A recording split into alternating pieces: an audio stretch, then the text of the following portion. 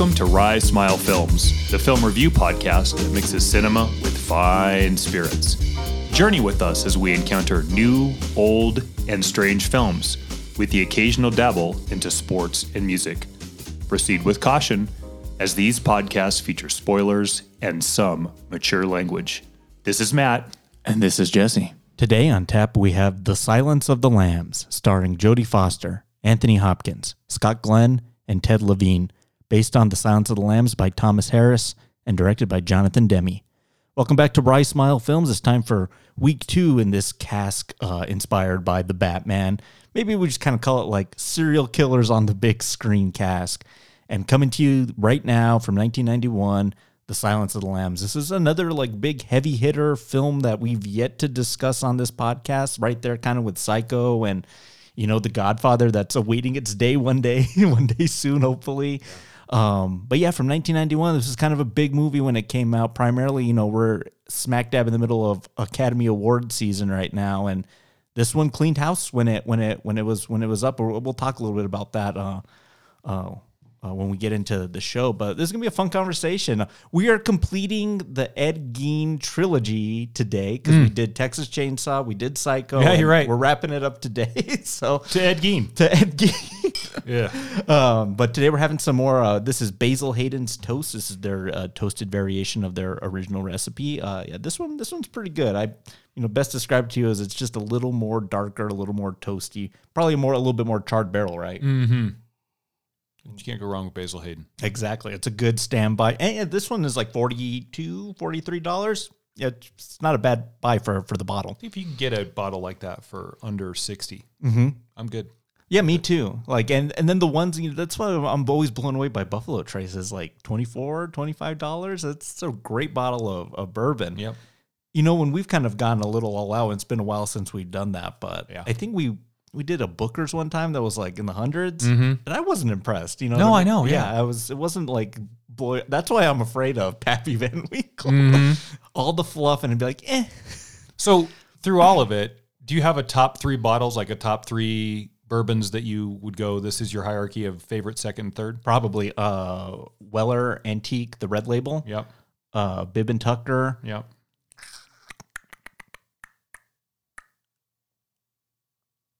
I'm a Calumet Farms guy. They're like, well, we've done a few bottles from them, one of their like antique labels, and then just like an age 10 years. I think that one's my number one. I'm going to have to go with Old Forester, not the Prohibition one, but the other one that we did. Was that Bottled in Bond? Green one. I think the green labeled one. Yeah. That's number 1. I really liked that Blanton's that we had. That was number 2. And then number 3 would be that red labeled Willers. That was fantastic. Yeah, and that one I haven't seen since, you know what I mean? Yeah. But a lot of green label. I forgot about the Blantons. That's a good one. We still have to complete the bottles so they spell out Blantons. It's a lot of drinking. It's a lot of drinking. But let's get right to it with our flight question.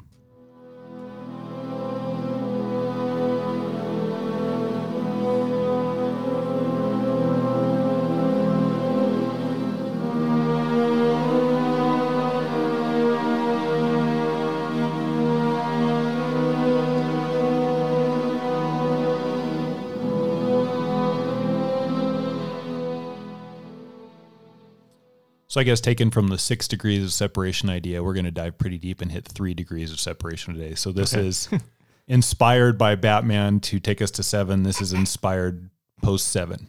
Okay. So as this movie does have an interesting cop team up, sort of, although Lecter isn't exactly a cop, but there is a team up element in this that you can't but deny. I think that's what makes the movie work in a lot of ways.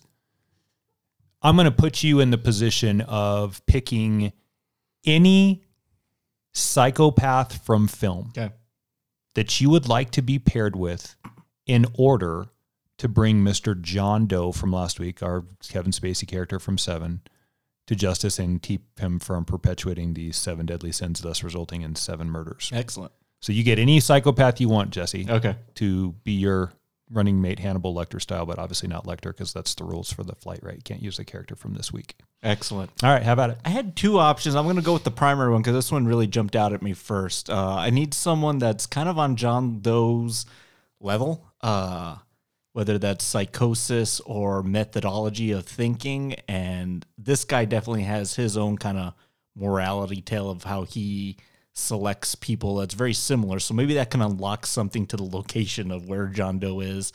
And I am going with John Kramer, better known as Jigsaw from the Saw franchise. Good choice. Both kind of picking their people as kind of wastes of space, right? Mm-hmm. Kind of, you're taking up space on Earth, so now I'm going to put you through hell. And Jigsaw's a little bit different, though. He doesn't. It's kind of hard to call him a serial killer because his victims do all the self-harm on their own. Yeah, good point. He doesn't do any of the killing, but he does build and put them in these horrible contraptions. But it's a kind of a life lesson, and I kind of feel like that's what John Doe's doing too, trying to teach them, especially with pride. Remember, you can call the cops and get help, but you'll be disfigured the rest of your life. Yeah. Nope. Yeah, I'm not okay with that. Kill myself. Oof. So yeah, John Kramer, Jigsaw. Let's see if we can bring John Doe to justice. You had another one. You said you had two possible. What's it? Or do you want to save it? Yeah, you go and then I'll mention that one. Can I do my secondary one first and then my big one? Yeah. I gave a lot of thought to this. I didn't think I'd end up thinking so much about the flight question as I put into it. Okay. But what I came to realize is I don't know if I want a running mate in this to bring John Doe to justice that can outsmart him, because I don't think you can. Yeah. Not that he's the smartest man on the planet, but there's a method to his madness that only he gets and only he understood. And even in the case of last week, Somerset has him figured out. Mm-hmm. It's the 7 deadly sins, but it doesn't provide a happy ending, certainly, or prevent John Doe from basically carrying out the mission that he carries out. Now, they get close, right? They find his apartment and they have the shootout in the apartment complex. Mm-hmm. But Doe wins. So if the ultimate goal is to not let Doe win, I'm going to go something that's very different. Okay. I don't think we can outsmart him, so that's off the table. So I'm going to go with the fair of the two sexes on this, and I'm going to go with Miss Glenn Close, Alex Forrest from Fatal Attraction. Oh, that's pretty good. Here's why. Okay. If you are as ruthless as we find her to be, that is boiling a rabbit in your ex-lover's house, that's the child's pet rabbit, there's a level of depravity in you that I think can at least match or present a challenge to John Doe. Yeah. The question, though, for this, and this is why I didn't ultimately end up choosing her, is will he find enough traction aesthetically or sexually to where we can get the femme fatale piece in this to derail him? Yeah, and I almost kind of wondered, too, with Alex, like, there's just a veil of, I might not trust her a little bit. So, yeah. So, yeah, that's my honorable mention. Let's hear your other one. This is from a film. I don't know if you've seen it, but I recommend you maybe check them out. So the killer, he goes by Joseph in the first film and Aaron in the second film. I'm talking about Mark Duplass's character in a little found footage film called Creep and Creep 2. And it's really remarkable. The first one's all about he's dying of cancer and he wants to kind of make a video diary for his wife that's pregnant to kind of vary my life with Michael Keaton. But as this videographer kind of said, this guy's kind of off his rocker, and he's a serial killer. So it kind of goes through that, but he's sympathetic, but he's very calculating. And then in the second one, it's all about, I'm a serial killer. Can you help make a video for me, kind of chronicling my journey here? He's really good at it, and it's a different type of found footage for sure. But I like the people that are aware of how mad they are and in kind of control of it, and that's kind of why Hannibal's so interesting too. Nice. So you get a little bit of that but yeah, check them out. I think they're both on Netflix. They're like an hour and 15 minutes each. Creep and Creep 2. Creep and Creep 2, yeah. All right, I'll look into that. Yeah. Two choices on this. I'm going to go with the original and not the latter. Both played by De Niro and Mitchum. That's Mr. Max Cady. That'd be good. I don't think Brawny is going to do much to John Doe because both Somerset and Mills are probably more brawny than Mills is, or than Doe is anyway. Maybe not Somerset. Here's why I choose him despite the limited effectiveness of his brawn. If that guy can doggedly pursue all of those that put him away, like happens in Cape Fear, and destroy every element, counselor, of their lives in order to get back. I can't remember Gregory Peck's character's name in that. Is he just counselor? What the hell's his name? I'll look it up. Yeah. Oh my God. I want to say Robert, but that doesn't sound right. Brain fog. Literally brain fog right now. Me and names, I'm usually so good I can just pick them like that. Right. Yeah, right. But the reason I think that supersedes all that is even if I don't succeed, Sam Bowden. Counselor Bowden. Yep. Sam Bowden. If I don't succeed, then I know Max will continue the pursuits until John Doe is brought to justice because that dude is fueled by nothing other than raw emotional vengeance. Yeah. And that way, at least if I lose, that fucker's going to lose too. Exactly. So there you go. Max Cady's by any means necessary. I know you don't. I know you don't care too much for the De Niro version compared to the other. I think they're both pretty good. Yeah. But by any means necessary. I mean, Robert De Niro's willing to like, I'm gonna hide underneath this car as you drive to Cape Fear. I mean, my God. Yeah. No, that's good. Cape Fear, just the concept in general, made me decide I did not want to be a lawyer. I was like, really? There's no way. I was like, because you get a hold of one of these psychos, and then what if he just comes and just wrecks your life? You know what I mean? Mm-hmm. So I was just like, yeah, maybe a different career path for myself. Great choice. Yeah. You could find a third entry. It might be fun to do Night of the Hunter, Cape Fear, and some other Robert Mitchum vehicle. Oh, that'd be, yeah. We'll have to kind of peruse his filmography, because I know you don't like Night of the Hunter, or it's not as accoladed as it should be. That movie gets a lot of praise. Mm-hmm. It's not as good as Cape Fear. Mm-hmm. Do you agree? I love Cape Fear. Yeah. Yeah. All right. Yeah. Sweet.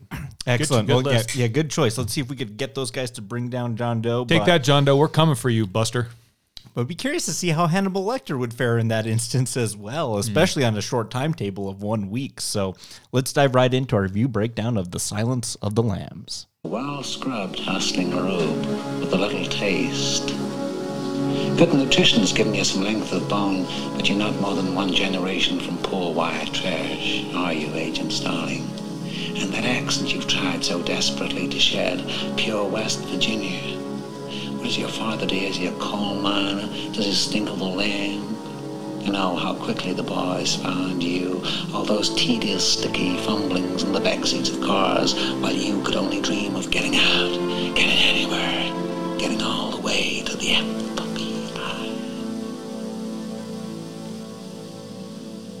You see a lot, Doctor? But are you strong enough to point that high-powered perception at yourself? What about it? Why don't you look at yourself and write down what you see? Maybe you're afraid to.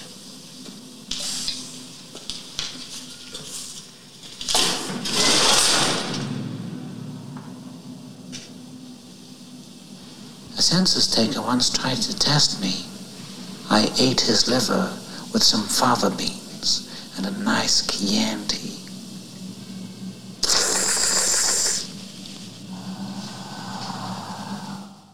I can't wait to talk about that particular scene. But let's start at the beginning. So, The Silence of the Lambs, Orion Pictures. We should do a top list of favorite production companies that don't exist anymore. Yeah, Corelco, Orion. Do you remember Morgan Creek? Oh, yeah. Yeah, that where Morgan Creek's gone. Andy Fraser, our friend Andy Fraser. Yeah, exactly. That'd be a fun Dark Castle. Oh, yeah. Remember Dark Castle? Mm-hmm. Oh, but I see Orion, I think of, oh man, it's the Terminator, RoboCop, and Silence of the Lambs. They made good films, man. They did, yeah. And they kind of took a chance on, kind of like New Line a little bit, on some kind of out there ideas. Mm-hmm. Who wants to make a movie about a robot policeman? They did. I hadn't thought about whatever happened to Orion. I wonder if they were absorbed into a larger studio system and kind of allowed to conduct their own business as a sort of side lot production company. Or... I've never done a deep dive, but it has to be maybe tied to MGM's bankruptcy. Like, kind of just petered out. Yeah. But here we are. We're in Quantico, Virginia, the headquarters of the FBI, or their training facility, but kind of their headquarters as well. And I want to get your take on kind of what's going on here at the beginning of the movie. So we introduced to Clarice Starling, Jodie Foster. She's kind of running through this course, really setting the tone. I can't think of anything I'd rather do less than run this course. It's damp, cold, a lot of running, a lot of and this looks early in the morning. Like, no, thank you. Yeah, hard pass. She looks especially what she's doing it into a sweatshirt and a turtleneck underneath. Yeah. Ugh. There's not a lot of breathing in that fleece there, Clarice. It looks like she's doing it alone. So I want to know one of your thoughts on two things. Is this a training exercise and she's either blowing away the competition or fell so far back that she's by herself? Or is this just the morning routine and she's just running through it to start her day? It's a good question. I hadn't thought about it till right now. My take on that was, and then I'll answer your question because I'm going to give it back to you. Yeah. I think that the movie wants us to believe that in this class of excellence, she has the most promise. So there's plenty of great candidates, as there would be in any FBI class, I would assume. Yeah. And the movie doesn't really make any bones about this class of shit except for Clarice. It's just a class. Mm-hmm. But she seems to be given either an impossible or a throwaway task, or a task that is so distasteful that the brass wants no part of it and can just wash their hands of it, thus probably getting rid of her if they need to. Mm-hmm. But I go back and forth because if the task becomes public knowledge and she's the face of this campaign, this misuse of power and authority and justice, then as an academyite, they just get rid of her and they're getting rid of one of their best students. Mm-hmm. Despite all that, okay, so we go back and forth on where she is in the class, which I'm leaning on the side of talent. Yeah. She does seem to be the only one on the course in the morning, so she is at least presenting an air of earnest or more diligence than the rest of her peers might be in the same class. I'll go with diligence, because what I kind of get is this is just another regular morning. I'm starting my day out by like really throwing myself at it. So then I lean a little bit more towards goody two-shoe a little bit of... Oh, like kiss ass a little bit? A little bit. Like I'm willing to put myself... And then the film's going to... I'm just going in with this view now because the film's going to change that as we kind of learn more about her and her characters. So if that's the portrayal of, well, look at this brown noser, a star student, she does it for fun in the morning, then we should naturally not like her, right? I mean, that makes her kind of a little not likable. Sycophantic, right? And I'm okay with that. This week I watched... I hadn't seen it in years. It was a nice kind of rewatch. Was Election with Reese Witherspoon and Matthew Broderick. Right. And man, Tracy Flick's like the epitome of just sycophantic. Mm-hmm. Hate that. I went to high school with a lot of Tracy Flicks. But naturally we shouldn't like that. But then as we start to break down Clarice's character, it definitely starts to soften her up a little bit about, wow, this girl kind of had a really shitty childhood. And it's Hannibal that's able to break that down. So just kind of a view. I think we both could be right. You know what I mean? Yeah. But yeah, tasked with this impossible task. So we got Jack Crawford, played by Scott Glenn. Scott Glenn's a little Claude Rains, isn't he? He is. The if you can't get Clint Eastwood, you're getting Scott Glenn. Oh man, well said. Right. Spot on. Right. I remember him from Vertical Limit and The Right Stuff. Urban Cowboy Stick in the Daredevil Netflix series. Oh, that's right, yeah. He played Stick for a few seasons there. Yeah, if you can't get Eastwood... What is he? Isn't he captain in Backdraft? Like one of the police captain? Or Oh, no, yeah, he's the guy that's like the bad guy. He's the guy that like sells them all under the table. Is it him or Donald Sutherland? No, he's the arsonist. No, Donald Sutherland's like he's the Hannibal Lecter in that movie. Oh, yeah, that's right. Yeah, he's the arsonist in that. That's right. Yeah. Interesting. Yeah, like very Claude Rainsy. Mm-hmm. So all those roles you just mentioned are very Claude Rainsy. All Claude Rains. Yeah, exactly. So we get in and he kind of lays it out. Matter of fact, to draw the correlation even a little closer, Claude Rains is the same character that Scott Glenn plays in Notorious as he plays in Urban Cowboy. Yep, exactly. The thief of the girl that we're both pursuing. How about that? I like Scott Glenn. I mean, it's just, I think he's still alive too. So he's still making stuff. I think he's got to be in his 80s at this point. Yeah. But he gives Clarice this task. It was like, and he's got his bulletin board of Bill Skins' fit. So putting the groundwork that we got to catch this guy before he gets another. So Buffalo Bill is indeed a serial killer and not what they call a spree killer. A spree killer would kill like right away, like a mass shooting or one of those. So it seems like Bill does it like once a month, every couple months. So they want to kind of catch him before he gets the next one. Okay, so let's talk about this too, because we're going to get two scenes back to back here. You think Jeff Crawford's flirting with Clarice a little bit?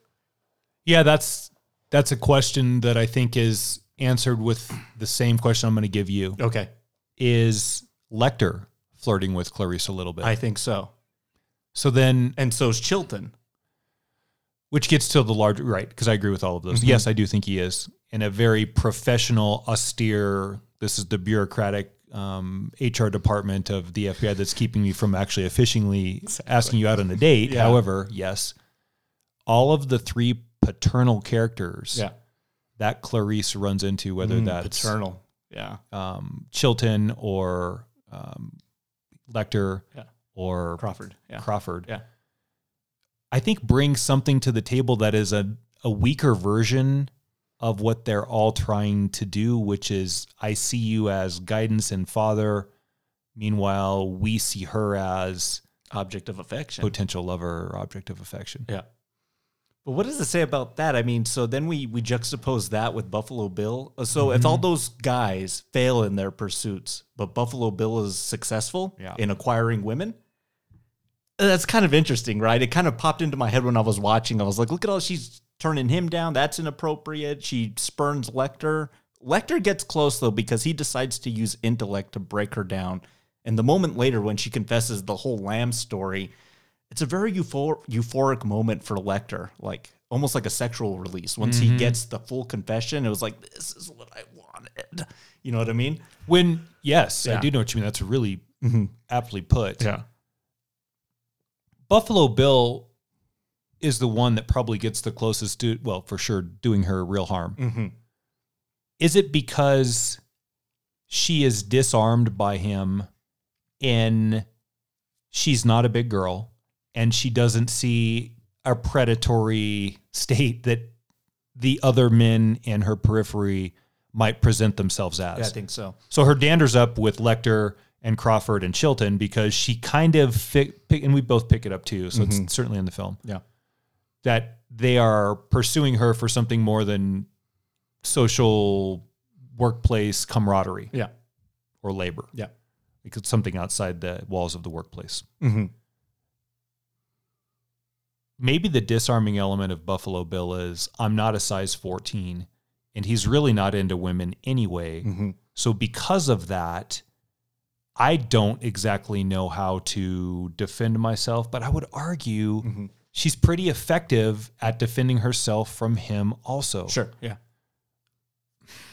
Let me ask you a question to the larger. If we're sort of objectifying Clarice Starling in this film, I, for one, would probably not choose Jodie Foster to play that role. Nothing against Jodie Foster. She's a fantastic actress.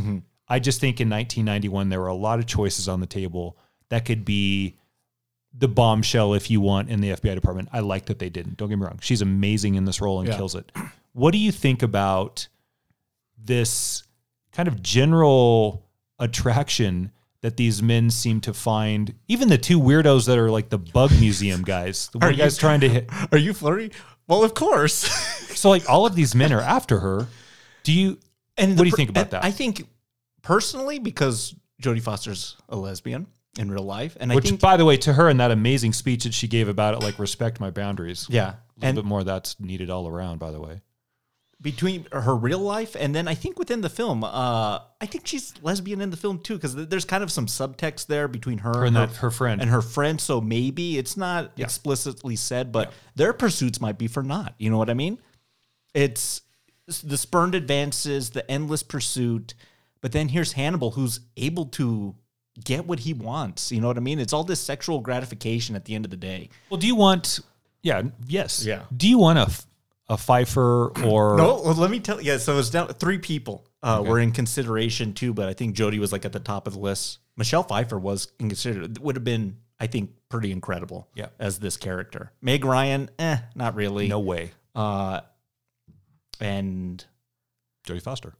no, there was one more. Oh. Laura Dern. Yeah, no way. That's Michelle Pfeiffer's role by a mile. That could have been cool. But yeah, it's just, God, Laura Dern right off of Wild at Heart. Yeah. Okay. Maybe. Yeah.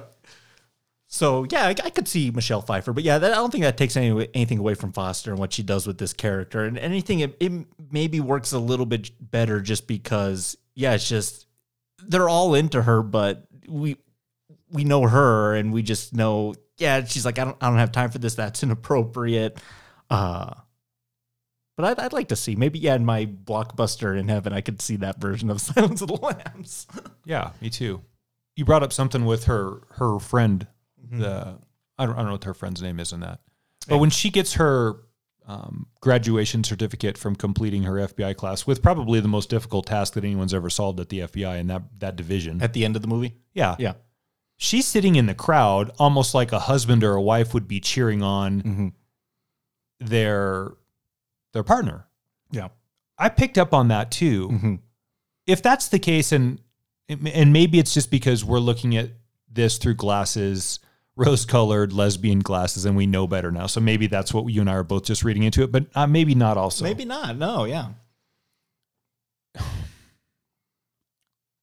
There is certainly a thread in this film now that is all of these people in this film are after her as an object of affection. I mean, shit, even Miggs, 3 minutes into the film, in that disgusting scene when she sees Lecter and he throws his cum all over her. Fucker. Gross, huh? I want to talk about that moment just a little bit, but yeah, you're right. Even him. So let's finish this thought and then we'll go to that because I want to do that too. Okay. Does that pursuit of her in that manner enhance the film? Does it make it more frustrating to you? Does it make it, does it round it out with the more subtext? What do you think about all this? I think it might enhance it a little bit because as horrifying as a task that's at hand, those are more like things she has to kind of deal with. You know what I mean? Just kind of everyone just kind of looking at her, and whether it's a sexual attraction or just like, why are you here? I mean, that's the other reason why I think Clarice was running that course at the beginning is like, this is like, she's out to prove herself. And it all stems back to like these traumas as a child. Yeah. So yeah, I think she's going to run more than 2 miles carrying that heavy lamb if she ever gets the chance again. And this is how she trains for it. Right. Sure. Exactly. So I think this is a moment for her. And I think when she gets it, she's like, I can't screw this up. I can't let come in my face ruin this opportunity for me. You know what I mean? Yeah, I do know what you mean. I'm just wondering, I hadn't even really given this much thought until this dive right now. Does any of that pursuit of Clarice play out to any finality or significance in the film? I mean, it does with Lecter in their kind of final scene there in the museum. And then I think it does with Bill in the kind of final confrontation. I mean, Crawford kind of disappears from the movie, and so does Chilton. But with them two, for sure, the pursuits and the way we look at pursuit, it's pursuit with the different objective at that point. If you apply the way that Crawford and Lecter finish their relationships with Clarice at the end, I would argue they are both in a similar position. They both basically decide we're going to leave you alone now. Yeah. Because the world's just better that you're in it. And maybe Crawford's for the purposes of the justice that the FBI is going to perpetrate on, adjudicate, take advantage of, use. I don't even know what verb to use in this because I hate the FBI, but is going to spill on society versus Lecter for just the common belief that the earth needs more interesting people because it's got plenty of jerks. Mm-hmm. One thing I think does remain consistent in the relationships that we know with Clarice and Males, even her semi-adopted 2-month stepdad or foster father at the farm. Yeah. She seems to be willing to walk away from all of them because none of them are able or willing to provide her with whatever it is she's missing. Mm-hmm. And she mostly seems okay with it because I think she spent so long doing it by herself. Yeah, an orphan. At 10, a runaway, and then raised in a foster care system until she was 18. Awful. That's terrible. Despite that, though, and this is, I think, the traction that Foster gets in this performance, she's still able to play Clarice not as jaded, but as intellectual ingenue. She's very smart. Well said. But she is very, very virginal. I don't mean sexually. I just mean she is very, very pink. Mm-hmm. There's no jade to her. Yeah. Very much an ingenue. And you can see that in those moments when she's talking to Lecter and she's trying to get him to help her down the path to discover who Buffalo Bill is. Yeah. Begging, pleading. There's an innocence in that. And that, to me, is all in Foster's performance, or as much as we said Michelle Pfeiffer. Mm-hmm. I do think Foster slays this role. One more just little anecdote, and then we'll get to that first scene between the two of them. God, we're not even there yet. This is headed for a 4-hour-long podcast. Hey, as long as it takes. This is. It was a question I had watching, and I was like, this would make a great conversation because it's all about sexual pursuits. You know what I mean? Yeah. Even Buffalo Bill to an extent. When he Yes. wears his skin suit, it's about sex. Right. I wish they would have gotten into this a little bit more, but so this is the second book in this series, the first one being Red Dragon. And in Red Dragon... Great film. Yeah. Manhunter, I'm telling you, Manhunter's great. The golden boy, the FBI golden boy in Red Dragon Manhunter is Will Graham. I mean, they bring him out of retirement, and that's the guy that arrested Lecter, brought him to justice, and wounded him severely. Lecter like almost filleted him. So he has the trauma from dealing with him, but we need you to come help us. Kind of, it's the same movie as this. Help us bring this other guy to justice. And it's Crawford's golden boy. So I wish they would have kind of got into, my guy retired. He went off into the sunset. I'm looking for a new golden boy, golden girl. Maybe it's you, Clarice. And if there was a little bit more testing of the elements, like he's almost putting her through a test. And it kind of, right? I mean, even when she's observing the body later, I mean, that's like a test, right? Yeah. This first sequence, did you also notice this too, with how they shoot dialogue sequences in this movie?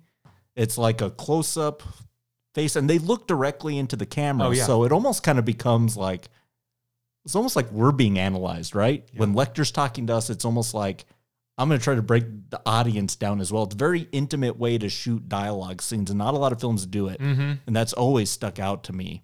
Yeah, usually it's profile to profile with both characters interacting. Shoulder, yeah. But it's like I'm looking at you right now is how we're shooting these scenes. Yeah. Very interesting. When she walks around she's walking down the hallway and she meets all these guys and Miggs, and what does Miggs say? I can smell your Don't say that word. Good God. I mean, We can curse on this podcast, but you can't say that word. I won't say it, but brutal. I mean, this film is just willing to go past the boundaries. Yeah. And when she walks around the corner, he's just standing there, just like waiting for her.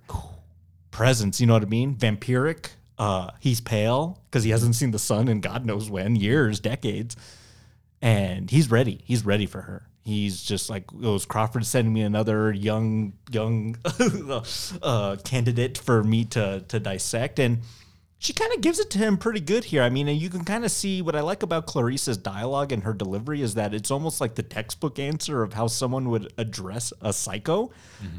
She's going back through all her schooling, laying, I need to say this, I need to say that. And with Lecter, you can't really do that. I mean, he's intellectually superior to everyone in the film. Yeah. And that audio clip I played, when he breaks her down to a T. He's like, was he a coal miner? He's like, all those nights in the backs of cars, all those sticky nights in the backs of cars. You wished for a better life somewhere at the FBI. Figures her out, right? Your cheap shoes and that accent you've tried to hide your whole life. And it kind of, I think, jars her a bit. And then she kind of like, you can analyze me, but I want to see you do that for this doctor. And that's when he says, a census taker once tried to test me and I ate his liver with some bava beans and a nice Chianti. That's a warning, right? That's, I think, a warning to Clarice of, if you try and cross the line with me, like, I'm going to get you. Because she gives it back to him after he goes through the sticky nights in the backseat and your nice bag and your cheap shoes. Mm-hmm. She turns it around on him and says, can you use that sharp intellect to do it to yourself? Like, you are so very clear and astute. What's the mirror look like, buddy? That's my slang version of saying the same thing that she does. And it pisses him off. You can tell. Mm-hmm. He basically, I think, hands her back the paperwork at that point and says, you do not want to get on the wrong side of this train. Mm-hmm. And it's a little terrifying.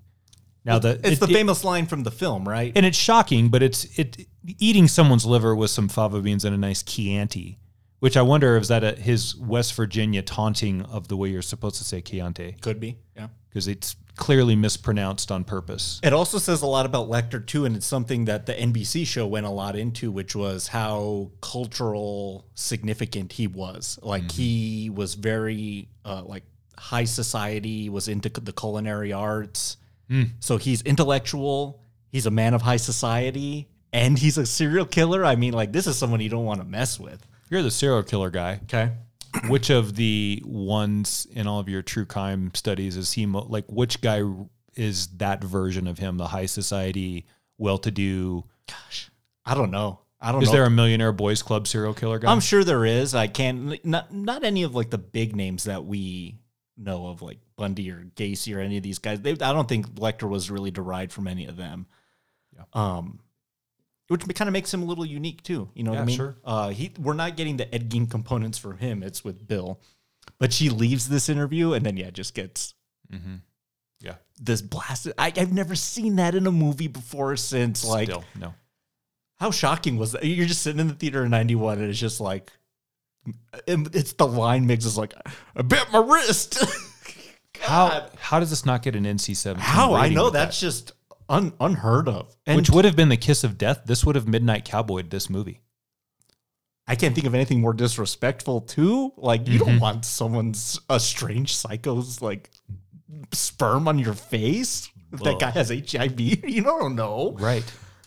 And then so Lecter's thing is like, what an act so detestful. I'm going to help you out, but I'm going to put you on a little test first, kind of a thing. Oh my God, that's so traumatic. Like, I would have quit right there. Like, I'm sorry, FBI, this was great, but I don't need that in my life. Well, this movie, from Clarice's point of view, is a series of tests. From the Scott Glenn at the moratorium of the girl that they find that's already been skinned, to Lecter and his constant testing to see if Clarice is worthy, to the general state of the FBI and these physical tests that you have to endure. And she seems to be able to pass all of them. But this movie is just one test after another, whether it's mental, physical, social, or emotional, on Clarice. They're all there. Like the men test her physically, the men test her emotionally. And you get, I just think when I go to female heroines, I guess that's what makes a heroine. There are two that comes to mind. It's Frances McDormand in Fargo and Jodie Foster in this film. And then everybody else, and that includes Wonder Woman and Black Widow, and everybody else is a distant third. Because those are 1 and 2. I put Ripley up there too. Okay, yep, forgot Ripley, my bad. So those three. Yeah. And everybody else is just playing for fourth place. Yeah.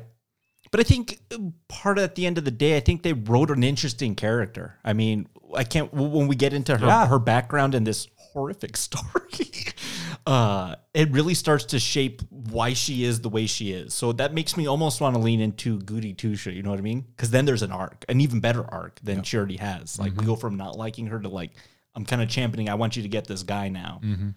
So the information he gives her leads her to this storage facility where she finds this, head in a jar. No, it's a real head. No, I know, but mannequins and then a head. Oh yeah. This head in this like jalopy. But I like how unrefined she is. You know, when we talked about last week with with the Batman, how he kind of flubs up a little bit and is kind of unrefined.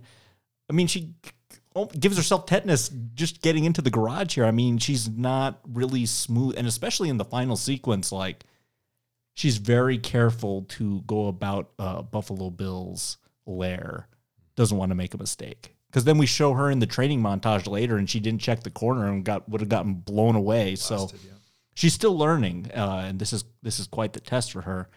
But we learn that this is going to be in relation to Buffalo Bill, that he's tied to that these former patients of Lecter. And he's like, I agreed to profile for you, but I want a little quid pro quo. And they have that moment later. But let's talk about Buffalo Bill real quick, played by Ted Levine. He's always kind of been like the dark horse of this film for me. Like, all the accolades went to the other actors, justly so. But he kind of steals the movie a little bit. I mean, he's so precisely scary, is I guess the best way to put it. I'll play this little clip here. This is horror. This is like a horror film. Can I help you with that? Would you? Sure. Thank you. That's all right. You look kind of handicapped. Yeah. I got it this far, I just can't get it up in the truck. So, yeah, just grab this. Oh, okay. Yeah, just set it down. That's good. Get in the truck, and I want to push it all the way up. I really appreciate it. Thank you. Thank you. Yeah, just go all the way there. Is this good? Yeah, that's great. Okay. Hey, say, are you about a size 14? Sorry.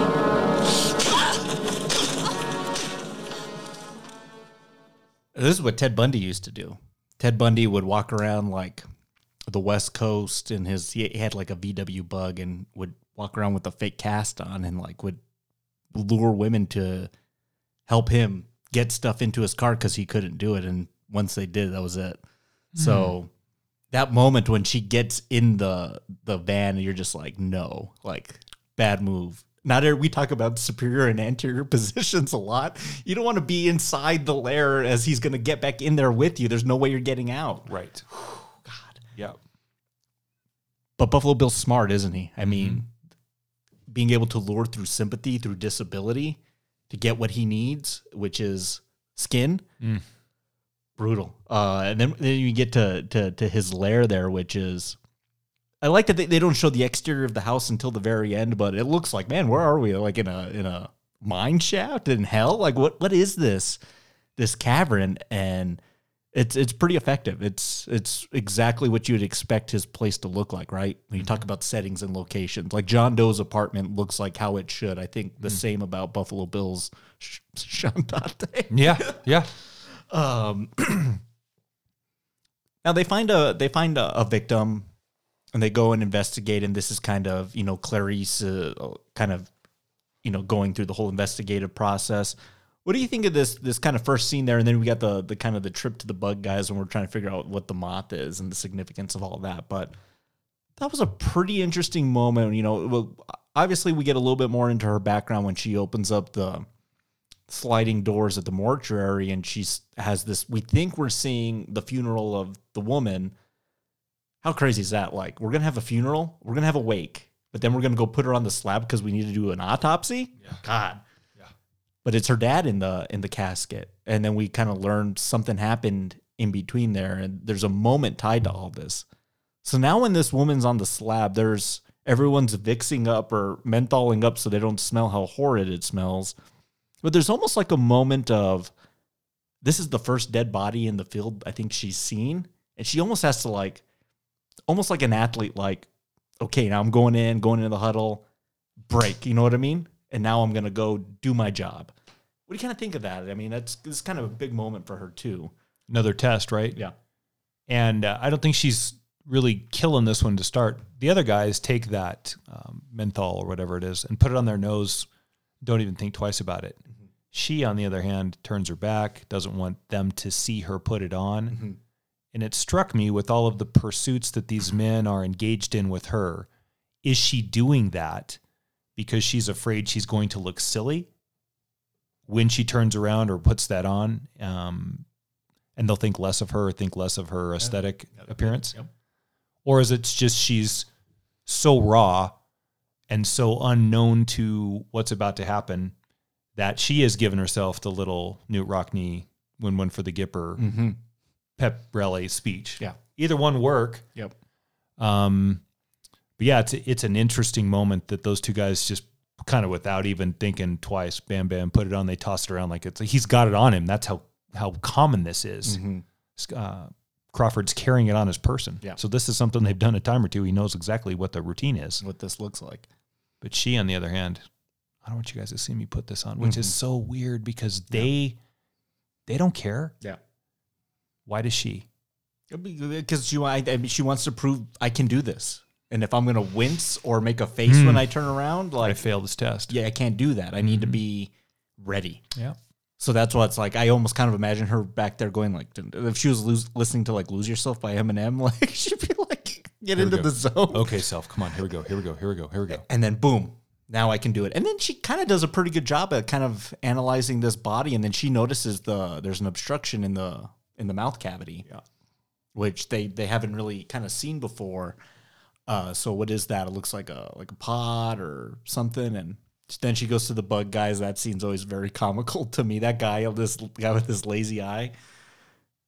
We want to go get some cheeseburgers and beer. There you go. The lone gunman to Scully in the X-Files, right? Yeah, exactly. Yeah. And they find out this is a Death Head's moth. So this is a good clue. I mean, last week we could have used a really good clue like this. This is Somerset, going in the gray to find the flagged library book. Mm-hmm. So this is a rare moth. If we can find out how these are getting to the States, we might be able to kind of nab our guy. Yeah. So we have something, but then it's also a calling card too. So what I guess I've never recollected this with this film. I've seen it quite a few times. Bill knows that they're looking for him. Mm-hmm. So he's leaving calling cards, almost taunting the police and the authorities of, I'm going to do it again. And these are my calling cards. I mean, he leaves the clippings of the clothes outside the window when he abducted Catherine, and then it's this moth pod in the thing. But then I think Hannibal, he breaks it down kind of, like, what does this mean? Why a moth? What else? She had an object deliberately inserted into her throat. Now, that hasn't been made public yet. We don't know what it means. Was it a butterfly? Yes, a moth. Just like the one we found in Benjamin Raspail's head an hour ago. Why does he place them there, Doctor? The significance of the moth is change. Caterpillar into chrysalis or pupa, and from thence into beauty. Our Billy wants to change too. There's no correlation in the literature between transsexualism and violence. Transsexuals are very passive. Clever girl. You're so close to the way you're going to catch him. Do you realize that? No, tell me why. What do you think of Anthony Hopkins, just his delivery of his dialogue? I mean, last week with Morgan Freeman, we talked about a late bloomer and kind of when he kind of got big with Glory and Shawshank and Seven. Same thing with Hopkins. I mean, he's in his 50s at this point, and this is kind of his like claim to fame was this film. Yeah, it's also the movie that's going to ruin him too. Also, yeah. Yeah. There's a Pacino effect with Anthony Hopkins, I believe. And that's, you can only emote yourself so much before you become a character of yourself. Sure. Take whatever role you want for Pacino, and whether that's Dog Day or Serpico, or even if you want to go a little bit later and do Son of a Woman. Yeah, thank you. You get so good at playing a part in a film that I think in some ways it seeps into everything that you do. Sure. As strange as this sounds, I see versions of Hannibal Lecter in Odin, in all of the Thor films, also in The Wolfman. Oh, yeah. Whether it's his pentameter. Talbot's father. Yeah, Sir John Talbot. Mm-hmm. The way he speaks in the delivery is another version of Hannibal Lecter. What's the problem now with Hopkins is he drinks like a fish. Apparently, he's really difficult to work with on set. From everything that I've read, he's like impossible to work with, and he's drunk most of the time. And I don't mean like Robert Shaw drunk. I mean like hammered and like drunk. Angry hammered drunk. Yeah. I think Shaw was a bad drunk too, but supposedly Hopkins is no there. picnic. He's there too. I'm not saying that Pacino drinks, but you get so caught up in, or you get so tired or exhausted with the profession that you just go to the same thing, and it ends up being that all of the time. Well, doesn't it get easy then? You know what I mean? Like, I mean, yeah, you could show up on a set and just be like, I know what I need to do, and I'll do it.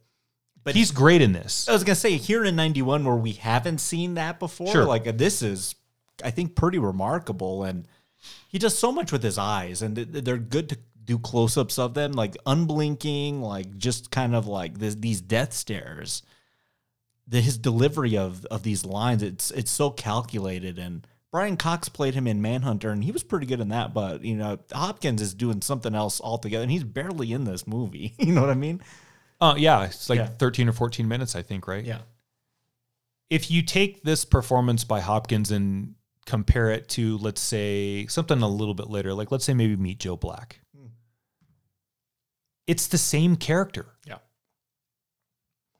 Superior and haughty and intellectual. And then if you take that and you put it on a bunch of testosterone, you get Odin.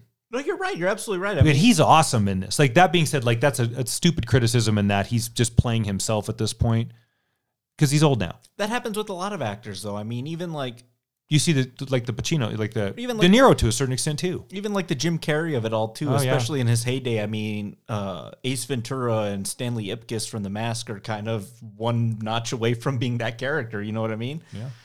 When you're good at it, I mean, you're good at it for a reason. So but He's steely and he's cold and he's written really well too. We have to give a shout out to Ted Talley. Yeah. Yeah. He is written really well. They all are, but he is written superbly well. Yeah.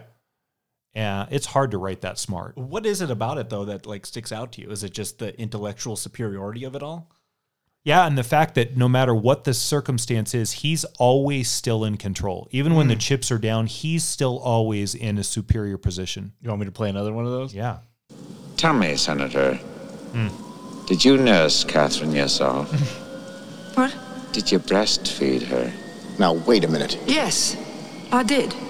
Toughened your nipples, didn't it? Oh, son of a bitch. Amputate a man's leg and he can still feel it tickling. Tell me, Mom, when your little girl is on the slab, where will it tickle you? Dear God. Take this thing back to Baltimore. 5'10", strongly built, about 180 pounds. Hair blonde, eyes pale blue. He'd be about 35 now. He said he lived in Philadelphia, but may have lied. That's all I can remember, Mom. But if I think of any more, I will let you know. Oh, and Senator, just one more thing. Love your suit. You're absolutely right. In a moment where Hannibal is confined, locked up, mask on, the classic Hannibal mask. I'm going to be that for Halloween one of these years, by the way. Yeesh. Just strapped to a dolly all night and just feed drinks through me through a straw. Authorities, a senator, all this power around him, and has the superior position in the room the entire time.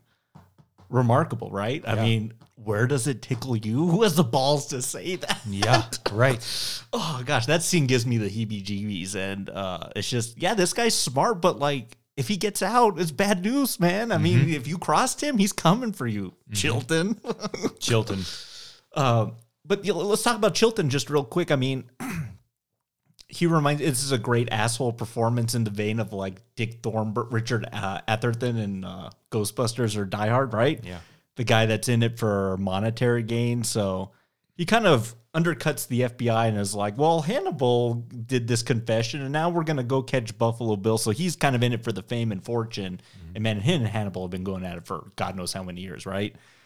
The intellectual battles that these two are playing to prove each other wrong, I think is pretty unique here. But kind of where we got is, so the woman that Bill abducted is a senator's daughter. They're making all these pleas on the news and stuff to try to find a way to get her back. Meanwhile, Buffalo Bill is making sure this is disgusting. He places the lotion in the basket. I want to see my mommy. Please, no. I want to see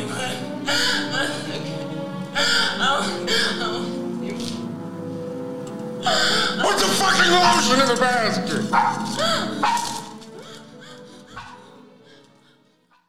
Put the lotion in the basket.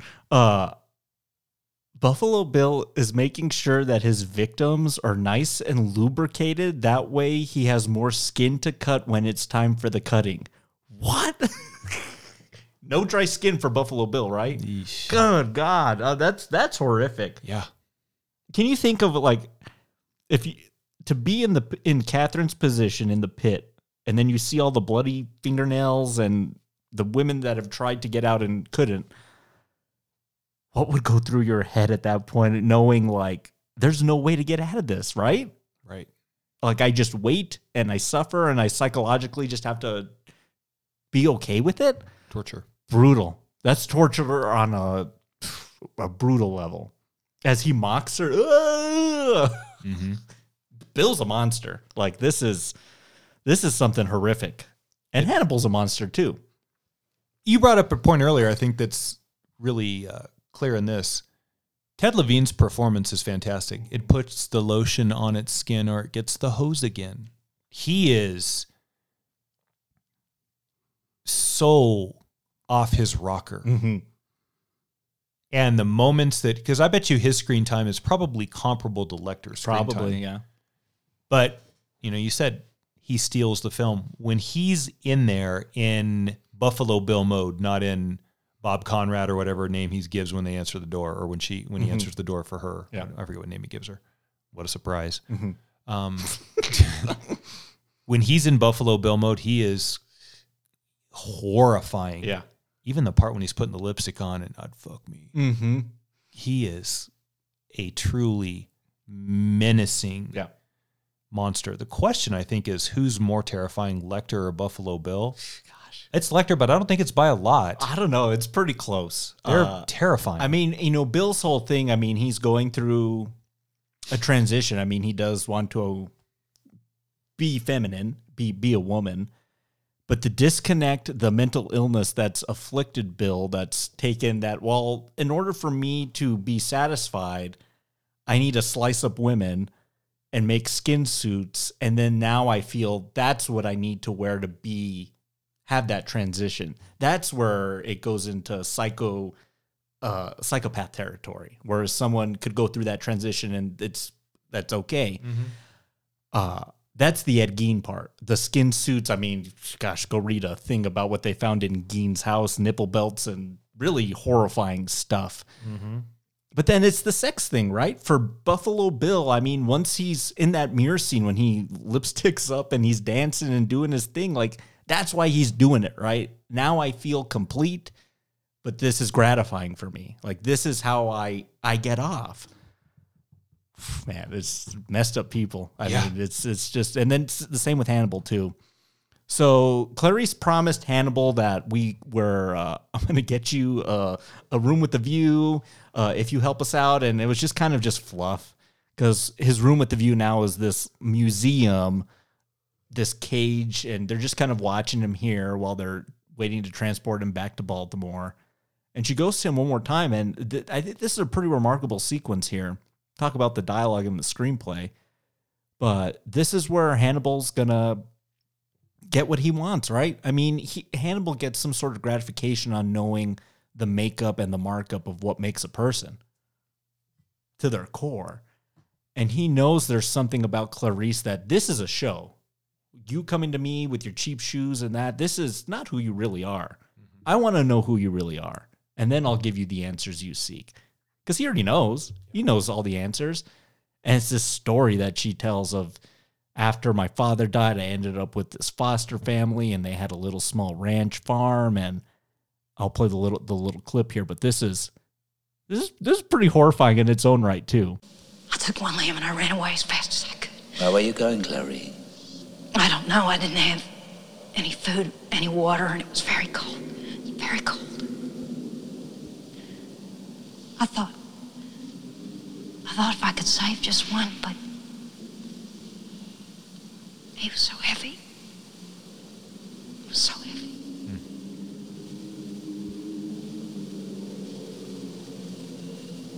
I didn't get more than a few miles when the sheriff's car picked me up. Rancher was so angry, he sent me to live at the Lutheran orphanage in Postman. I never saw the ranch again. What became of your lamb, Clarice? I killed him. You still wake up sometimes, don't you? You wake up in the dark and hear the screaming of the lambs. Yes. And you think if you save poor Catherine, you could make them stop, don't you? You think if Catherine lives, you won't wake up in the dark ever again to that awful screaming of the lambs. I don't know. I don't know. Thank you, Clarice. Thank you, Clarice. It's that moment too when I noticed he kind of I think he maybe had a tear in his eye welling up, but it was almost like this kind of this euphoric moment of, I got what I wanted, you know what I mean? I got you to dig deep and give me... Broke her down. The story I needed, exactly. And then he gives her the information there at the end in the files, but it's pretty horrific, right? I try to think, and I kind of like that Demi doesn't decide to show us that sequence, because in my head, I'm trying to wonder, God, what is that? Meh. Like, what does that screaming sound like to a 10-year-old? Horrific. I walked into a family matanza one time, and it was quite nightmarish. With the pig. Yeah. Yeah. But this is something altogether. And then it leads. Wait, hold on. You watched the slot? What happened Yeah, there? I walked in because it's all part of you slaughter it and then you cook it and then you have a big gathering together. I like walked in during like the killing and it was very traumatic. Oh my God. How Yeah. old were you? Like 6 or 7. Damn. I know. Yeah. So I'm okay. No, yeah. I'm okay. What a brutal thing. Exactly. So I kind of see this moment too, and especially as alone as she is right now. No parental figures. Mom's, I guess, out of the picture as well at this point. Yeah. And then she ends up at an orphanage for the next 8 years of her life. Mm-hmm. Feel bad for her. Yeah. And so what happens to Clarice now if Catherine's killed? Catherine represents, I think, a different part of the cattle going to slaughter, right? It's going to be worse. It's going to be way worse than it was before. So she needs to see this through the end and win.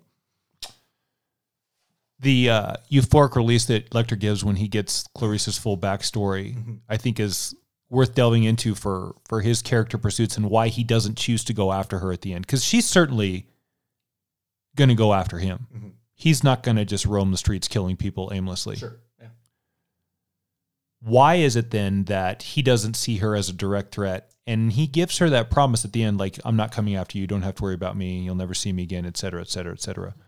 Is it because she's vulnerable enough to give that piece to him, who, even in his own mind, he knows is not a healthy or safe or just individual, compared to Chilton or Crawford or the guy's head that was in the car, his old patient that knew Buffalo Bill, if you believe that story that he tells her, like, or that they had a relationship via the same therapist, which was him. Yeah. And he calls him a garden variety manic depressive. Yeah. Just so dismissive. Mm-hmm. Is it he's dismissive of them, particularly that serial killer? What's that guy's name? The guy's name that's got the head in the storage facility that she finds. Not Moffat. It's something like that. Yeah, Jack. Yeah, terrible podcasting right here. No, I got it right here. Just give me a second. The point I'm making is, if he doesn't see her as a threat, then he's mistaken because she is a threat. But does he see her as a nice threat or an interesting threat as opposed to just garden variety or run-of-the-mill threat? Because there's no reason why he shouldn't go after her, except for this. Yeah. She gives him this very vulnerable backstory piece of her upbringing, mm-hmm. and it tugs at his heartstrings enough that also does something else that's really important in the writing world for villains, or in the rounding the three-dimensionality of villains. Mm-hmm. It humanizes him, if ever so briefly. Yeah. And that is tough to do because this man is anything but human after we've seen the terrible things that he's perpetrated, whether it be visually that crucifixion scene of the cop on the outside of the museum. Oh my God. Or whatever it might be. But this we humanize him, and I've always wondered that, though. Clarice somehow, in his world, is a non-threat or a non-worthwhile meal. And that, to me, is quite puzzling because I don't think he wants to go back into a cage. No. But eventually, that's where she's going to put him if she wins. Yeah. Is he superior to her and he knows she'll never catch him, and so he doesn't view her as a real threat? I think that, but in a weird kind of context, I think maybe he views her as a friend now. Kind of. An ally. Weird. And it's different from the last film or book where Will Graham does not let Lecter get into his head because he knows what he did to him. He crossed him and it almost ended up very, very badly for him. So he doesn't let it get to that extent, whereas Clarice just lets it all out. Mm-hmm. It's a real nice juxtaposition between the two stories that are kind of identical in their own right. But that's not this film's job to decide. No, I know. Is Hannibal going to go after her? That's Hannibal's job to totally fumble, right? Well, and they try to make some peace on what happens with Hannibal, and some later entries in this series continues with Red Dragon. What's the other one? Oh, Hannibal Rising? Terrible films. Yeah. And I think this film does it so subtly, right? Yeah. I mean, with little effort. well, that's why it works, is it makes me think, God, what is it about that? And I think those thought-provoking moments make the film worthwhile. It's smart in its own way. But now you kind of alluded to the scene, so they go and they bring him dinner, and this is the escape plan, right? Yeah. Goes to town on this one guy's face. Like how they shoot it is remarkable. But then poor Charles Napier, who's like a security guard in like every movie I've ever seen him in, right? Yeah. Gets beaten with the billy club and then filleted American flag moth. I thought he looked like a moth. Yeah. Butterfly. Yeah. On the bars. Yeah. God, those cops walking into that, I'd be puking my guts out. Yeah. Like, God, it's so horrific. But this is his plan, right? Almost very kind of like in The Dark Knight or Skyfall, as you will. Like, he's got an interesting plan to get out, and it's to get out through help from the authorities, right? Or help from just kind of this ancillary kind of plan. So he cut off the one guy's face, threw him in the elevator shaft, and now he's in his cop suit. Oh, God. Yeah. Wearing his face skin. Yeah. Did you notice Chris Isaac? Yep. Chris Isaac cameo in this film. Well, this is the year after, or the year before. No, this is the year before Fire Walk with Me, right? Right. He was in, I think, the Twin Peaks series a little bit, wasn't he? Is he not in that? It's just Fire Walk with Me? He's in the movie, yeah. The first half of the movie is like him investigating something that's going to lead them to Twin Peaks. They tried with that guy for a while. From Right? Wicked Game and that crazy video he made, and how that guy made that video with, it's not Claudia Schiffer, but whatever, I forget what supermodel, 90s supermodel is in that with him. They tried with Chris Isaac for a little while. He must have known somebody or had some dirt on somebody. Did you? Have some dirt. That's how Hollywood works. Elena Christensen, that's her name. Did you notice a cameo from Roger Corman as like a CIA director or something? Mm-mm. Yeah, he's like the one that like gives them the information about something. Him and Crawford having a conversation. I was like, Roger Corman. there you go. Really? But the way he escapes, and then like they find the body in the elevator shaft, and to me, the intellectual superiority of Lecter, like when they put the oxygen on him, and then he just starts like flailing on the gurney. Yeah, he knows he needs to make it's a show, right? Got to make it look right. Oh God! And then he removes the face, and it's over at that point, right? Mm-hmm. It's everyone's. He's out. He's getting away. Once he's got out of the bars. I don't know how you can stop Lecter. He just has a way out. But the film's not over yet. Lecter's story might be essentially over, but we still got to catch Bill. And so it leads us into this kind of whole rigmarole. She goes through the notes that she gave him of go to this town and hang on. I want to get this name right. Frederica Bimmel. So she's like, I think he knew her first victim. Why don't you go to where they worked? And then you kind of find out he was a tailor. They were tailors. And she investigates the house and sorry for your loss. But as she's investigating the room, she finds this dress. And the patterns on the dress are similar to the corpse victim, right? Right. He's making a skin suit, Crawford. That's brutal. Yeah. But then what's about to happen is even more remarkable. So Crawford and the FBI almost kind of saying, you did good, Clarice, but not good enough because we kind of did the job for you. We're on the way to get him now. We were able to get an address and a name, James Gum, and he's in Illinois. We're going to go arrest him. And then the film does something really cool here. So it's like outskirts of Chicago, Illinois. They got this flower delivery guy. He's going to go ring the doorbell, and the SWAT's going to go in and just get him, right? And then Clarice is going to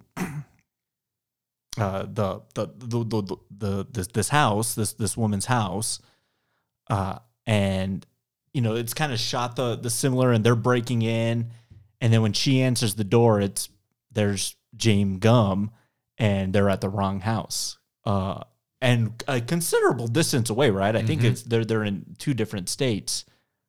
What a cool moment, right? Yeah. This is the Hitchcock thing, right? Yeah.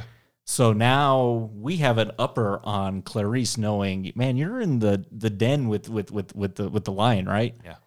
And now how's this all going to play out? I think this moment is probably my favorite moment of the movie. Is just how's she going to deal with that, right? And this is after his goodbye horses dance, right?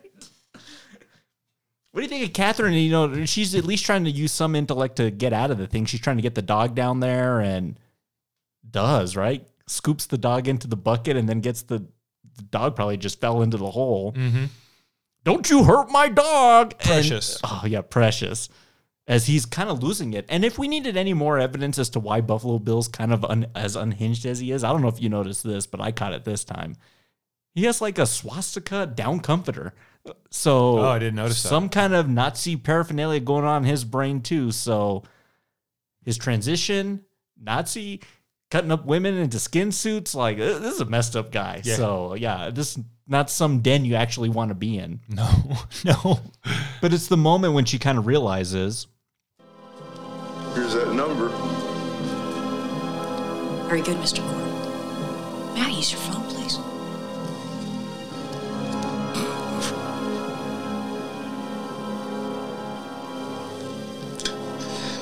Sure, you can use my phone. Freeze! Put your hands over your head and turn around. Spread your legs.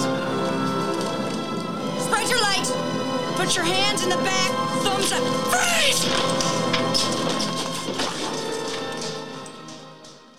And it's when the moth lands on like the twine when she's like, there's like this recollection to be in her shoes would just be like, oh, are you kidding me? Mm-hmm. I'm in the house. This is the guy.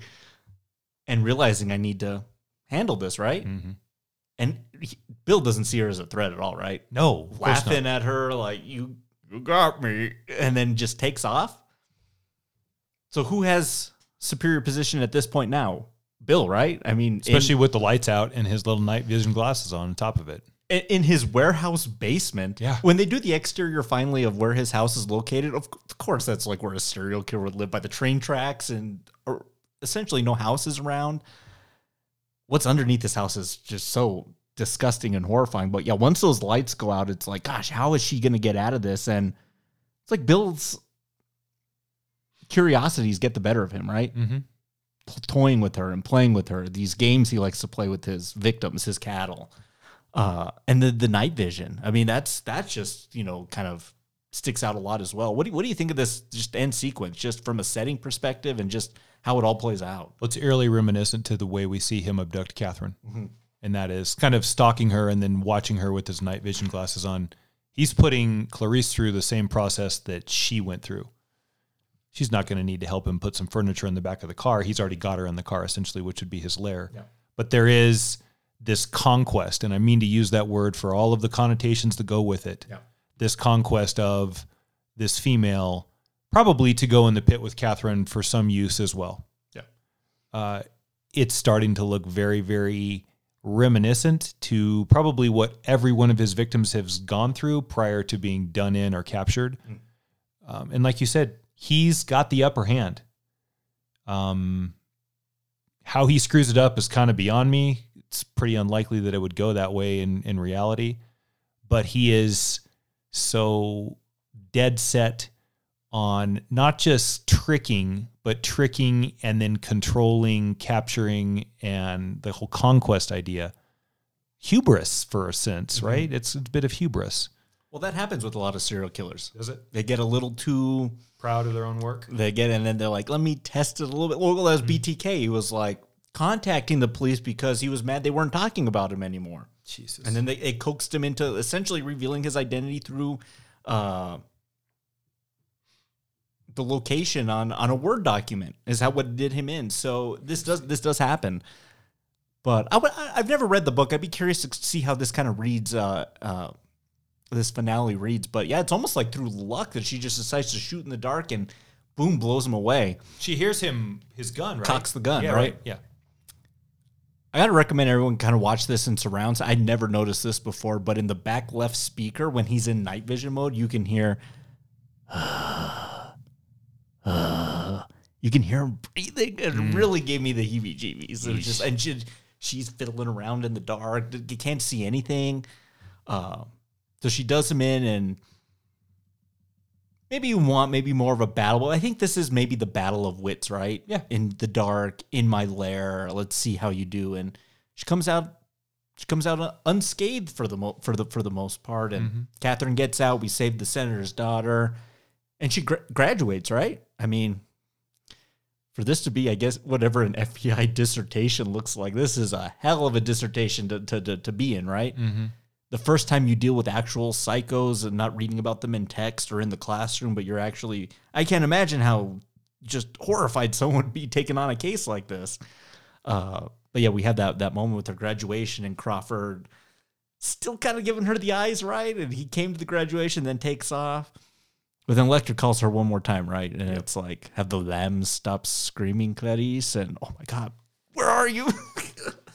And again, the upper hand of Hannibal was like, I got some debts to settle, or I have some things I need to take care of. And one of the best closing lines of any movie, I'm having an old friend for dinner. Goodbye. Goodbye. Like, as Chilton gets off the plane, dude, Chilton is toast. Yeah. The final shots of the film is, where are we? Is this like Jamaica or Somewhere like it looks somewhere.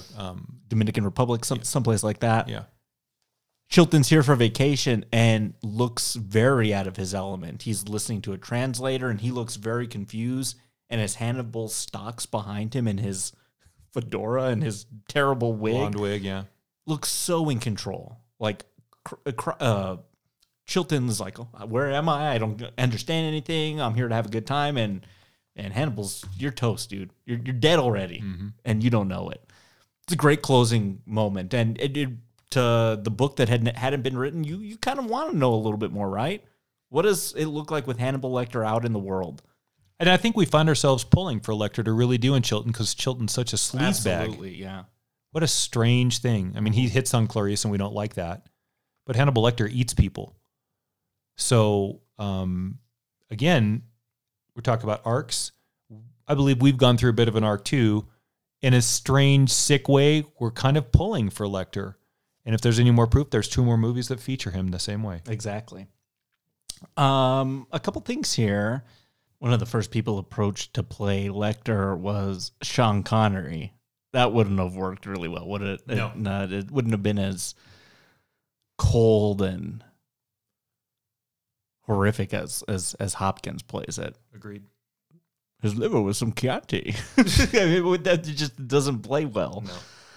No. So this movie came out in February 1991. And then, as we preface, this won the Big Five at the Academy Awards, but it wasn't until the following next year, February. So already at the beginning of February, it was like the front winner through the entire year. When does that happen? Crazy. Because usually, you have Oscar season, October, November, December, where all that fare comes out. Yep. This is a film that came out way before any of that, and it was just like ready to dominate. I thought that was pretty interesting. $19 million budget. $278 million gross. Is there a trend here with these particular? Because 7 last week, this movie this week, is these movies really kind of rake in the dough, and they're made for on the cheap, right? Mm-hmm.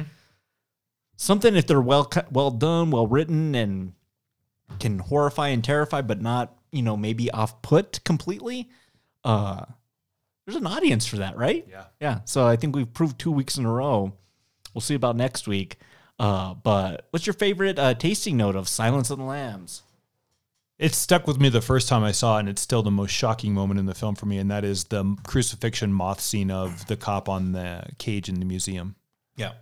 The way it's backlit, the flag behind him, man, it just speaks of wicked evil and the diligence and planning and strength and all of that, horrifying to look at. All of the that's above. Straight horror movie fare there, but that's not procedural cop drama. The way they show it too, I mean, it's like the cops looking through like the glazed door, and then they open it, and then they see it, and they're like, "Oh my god!" Like, it's brutal. Yeah, I mentioned mine. Mine's the at the wrong house, at James Gumm's house, and then like the realization as the audience when we realize what has just happened. It's a great moment. What's the? Do we have the same moment on this one? It's got to be the cum in her face, right? Yeah. So, I've never seen anything like that. Yeah. Films like American Pie does it comedically, you know what I mean? Like those types of jokes. But Right. like I've never seen it just like launched into someone's face before, other than like pornography. You know what I mean? Right. God, I can't believe they did that and got away with it. I know. Yeah, that's mine. Who's the master distiller on Silence of the Lambs? I think to corral all of these pieces and deliver it the way it was, it's got to be Demi. There's tons of good performances in this, but it's not often that we get all of the accolades that were heaped on this film. Big Five, as you stated. So Jonathan Demi's got to be one of many potentials, but I'm going to give it to Jonathan Demme. Sure. I'm going to go Jodie Foster for this one. Yeah. For everything we kind of said, it is kind of her movie, right? I mean, it's her journey and this kind of test that she's going about and kind of what she goes through, what she has to do to accomplish that, and how unsure she looks in that final scene is always what's really been interesting to me. Like, it almost like she's like, I don't even know if I can like really do this. Like, really being very careful in all the caverns of Bill's basement. It's a great performance. I think it's a great character. They wrote her. It's an amazingly written character, but part of it's the performance, as we kind of prefaced a little bit earlier. Close. So Ted Levine, I mean, to creep me out as much as he does and say the things he does and taunt the way he does and dance the way he does, tucks it in the way he does. I think it gets overshadowed with the Hannibal Lecter-ness of it all, right? I mean, he could have gotten a Best Supporting Actor, right? I mean, It's sort of surprising he didn't. yeah. I think it got nominated for these 5 and it won those 5. You know what I mean? I think the cinematography is really good in this movie. No nomination for that. I think the score is really good by Howard. The score is the same guy that did 7. Oh, really? Yeah. So like, there's some like kind of sweeping motifs that sound very similar to the 7 soundtrack. I think the score is really good, but yeah, I'll give it to them for right now. Yeah. How are you going to rate and grade The Silence of the Lambs? Rock Gut, Well, Call, Single Barrel, and Top Shelf. Our 1 through 5 ratings, where are you going? 2 weeks in a row, right? Top Shelf. Next to 7, this is the second best for me that was ever done in this genre. So a defining movie, generationally, Academy Award-wise. To add one more thing to this, in 1991, a female lead in a procedural cop drama was unheard of. So they took a bit of a risk there. Because it would have been easy to do what you said, and that's bring back the Golden Boy one more round and battle it out with Lecter, but they didn't. They chose to stick with her. Yeah. So, I think all the support is there, and it's also a good movie. Like, we can break it down in this. It's also just a really entertaining film to watch. Sure. There's some movies that are fun, but they're hard and you don't want to watch them again. That's not this movie. Like The Revenant. Oh, yeah. I never want to watch that movie again. Yeah, that's a chore. This is on. I'll watch it anytime. It's a good movie. Yeah. As challenging as some of the sequences in it are, as like some of these moments we've talked about that are like it's still like it pulls you in. Like there was moments I was watching last night, I was like getting sucked into this thing. You know what I mean? Like I'm kind of in the investigation myself. Yeah, me too. 2 weeks in a row, Top Shelf. Yeah, this is one of the, to be, and I call this a horror film. It's a thriller, psychological, serial killer, procedural film. But there's moments of horror in this thing that are the best that the genre has ever done.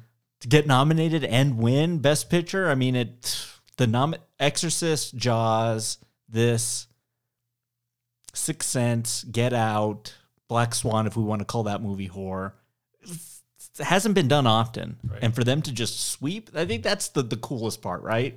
That the often spurned genre that just gets neglected time and time again somehow clicked on all cylinders and was just like, that year it was like, yeah, we're gonna do it. I got it right that year. I think that's so cool.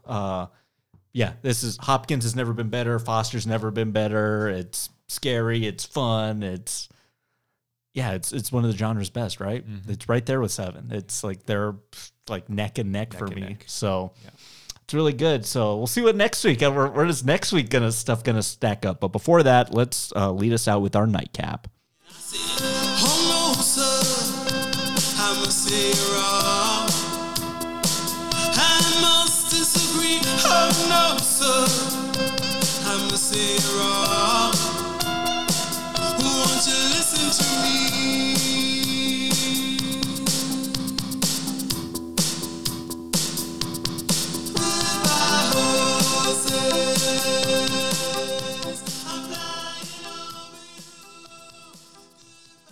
kind of a catchy song. I'm just going to be completely honest. Like, its use in the film is like forever cemented. But Who is that? Did you look it up? it's Q Lazarus, one hit wonder, right? But very catchy. Like, it's the lyrics and then the beat that it has.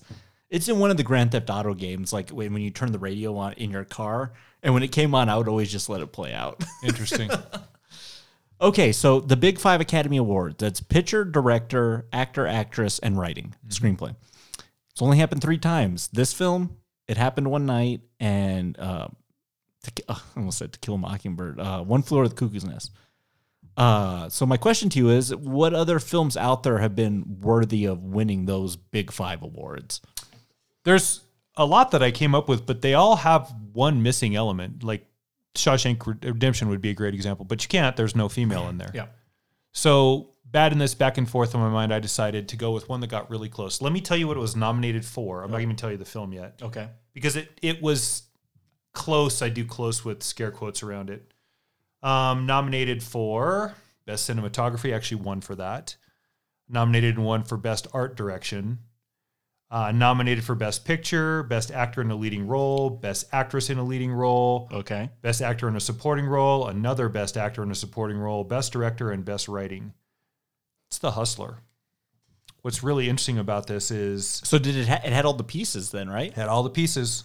George C. Scott was nominated for Best Actor in a Supporting Role and actually turned down the nomination. Guess he was fine with Patton. Weird, Well, huh? he did that too with Patton, right? He just said, I don't want it. Weird, huh? Didn't give a damn. Didn't. If that's the case, to him. I mean, good for him. I mean, I guess him before anyone else figured out the fluff of awards, right? Yeah, so Rawson was nominated for Best Picture, Newman for Best Actor, Piper Laurie for Best Actress, and then Gleason and Scott both for Supporting. Screenplay, Sidney Carroll and Robert Rawson. That's adapted, not original, but nonetheless. So that's close. Like the pieces were all there. Unfortunately, regarding the big 5, it didn't win any of them. Best Art Direction and Best Cinematography, I guess. But it's 1961, black and white, feels grainy, obviously, and we're going to cover that film someday. And yes, there's some bias on that for me too. Sure. No, because it's a fucking amazing movie. That's a great choice. What you got? So it didn't win anything. No, it won. It won Best Cinematography and Best Art Direction. Okay. Whatever. Best Art Direction. I had 2 choices. I'm going to go with my honorable mention first. So, 1 for picture, 1 for director, lost for actor, didn't get 1 for actress, and I guess it didn't win for writing, which is kind of surprising. So that film would be The Godfather Part 2. So that would include Coppola and Puzo for writing, and then Diane Keaton probably for actress. She's really good in that movie, right? Yeah. That scene, the abortion scene in that movie, is top of the list of all-time great film sequences. Robert De Niro won for supporting. Lee Strasberg and Michael Gazzo were also nominated for supporting. So Godfather Part 2 had 3 of the 5 supporting nominations. It didn't win. And no, De Niro won. Oh, De Niro for won, yeah. Playing young Vito. Talia Shire was nominated for Best Supporting Actress. It did win for screenplay. Okay. So it needed 2, the acting ones. The one I'm going to go with is 1967's The Graduate. So this would be picture, director for Mike Nichols, be screenplay, and then actor Dustin Hoffman and actress Anne Bancroft. It only won for director. Mike Nichols won for director. Shocking. That one could have, right? Sure. It could And have. should have. Yeah, it could have swept those ones. It was just, world wasn't ready, right? The world wasn't ready for The Graduate. I guess not. But good choices, right? I mean, I think it's hard for movies. I mean, now what the Oscars kind of do, it's almost like something wins for director, and if they win for director, there's no chance it's winning picture. So it's kind of really hard to sweep the way they have it set up. I'm surprised like Titanic didn't win. Not that that wouldn't have been my winner, but I'm surprised that didn't. We have that picture, director, Actress. no, got nominated for actress. Leo didn't even get a nomination that year, so that one was two-fifths of the way. So It's hard. really hard. So to this film, I mean, that just kind of props it up a little bit more. And then it's horror, right? Right. Psychological thriller horror. I mean, that's even cooler. Yeah. This has been a lot of fun talking about The Silence of the Lambs from 1991. Big year, 91. Terminator 2 Judgment Day was the top grossing film that year. You know what was number 2? This is going to blow your mind. Robin Hood, Prince of Thieves. Oh, man, wow. Wow. And this was number 5, and I think Hook is at number 4. I can't remember what was number 3, but yeah, early 90s, big year for movies. We're going to wrap up this cast next week from 2007. I'm excited to talk about this film. And, hey, we talked about this director already. It's not Mank, everyone. We're going to 2007 and Zodiac. So another Fincher flick, another serial killer flick. And this is going to be interesting than the last 2 weeks because this was based on a real thing. So nonfiction, true crime cinema. To me, the kind of strength of this film is you go in knowing they never caught the guy that did it. How are you going to deliver a compelling and complete film for me if that was never the case, right? Right. We'll see if Fincher succeeds in that regard. Great cast, great screenplay. It's going to be fun to talk about. So you got that coming to you next week. So until then, cheers to you. Cheers to you. Cheers. I got to get going. I'm going to go do a dance to a song, but it's not going to be Goodbye Horses. I'm thinking Disco Inferno by the Tramps. How does that sound? All the polyester and fitted disco wear you're going to have to wear. I'm glad I brought my lotion. You're wearing polyester right now. Puts the lotion on its skin or Yeah. it gets the hose again. Yeah, I don't want to dry out it, ladies and gentlemen. We'll see you all next week. Have a good week, everybody. We'll see you in the dark. Thank you for listening to Rye Smile Films.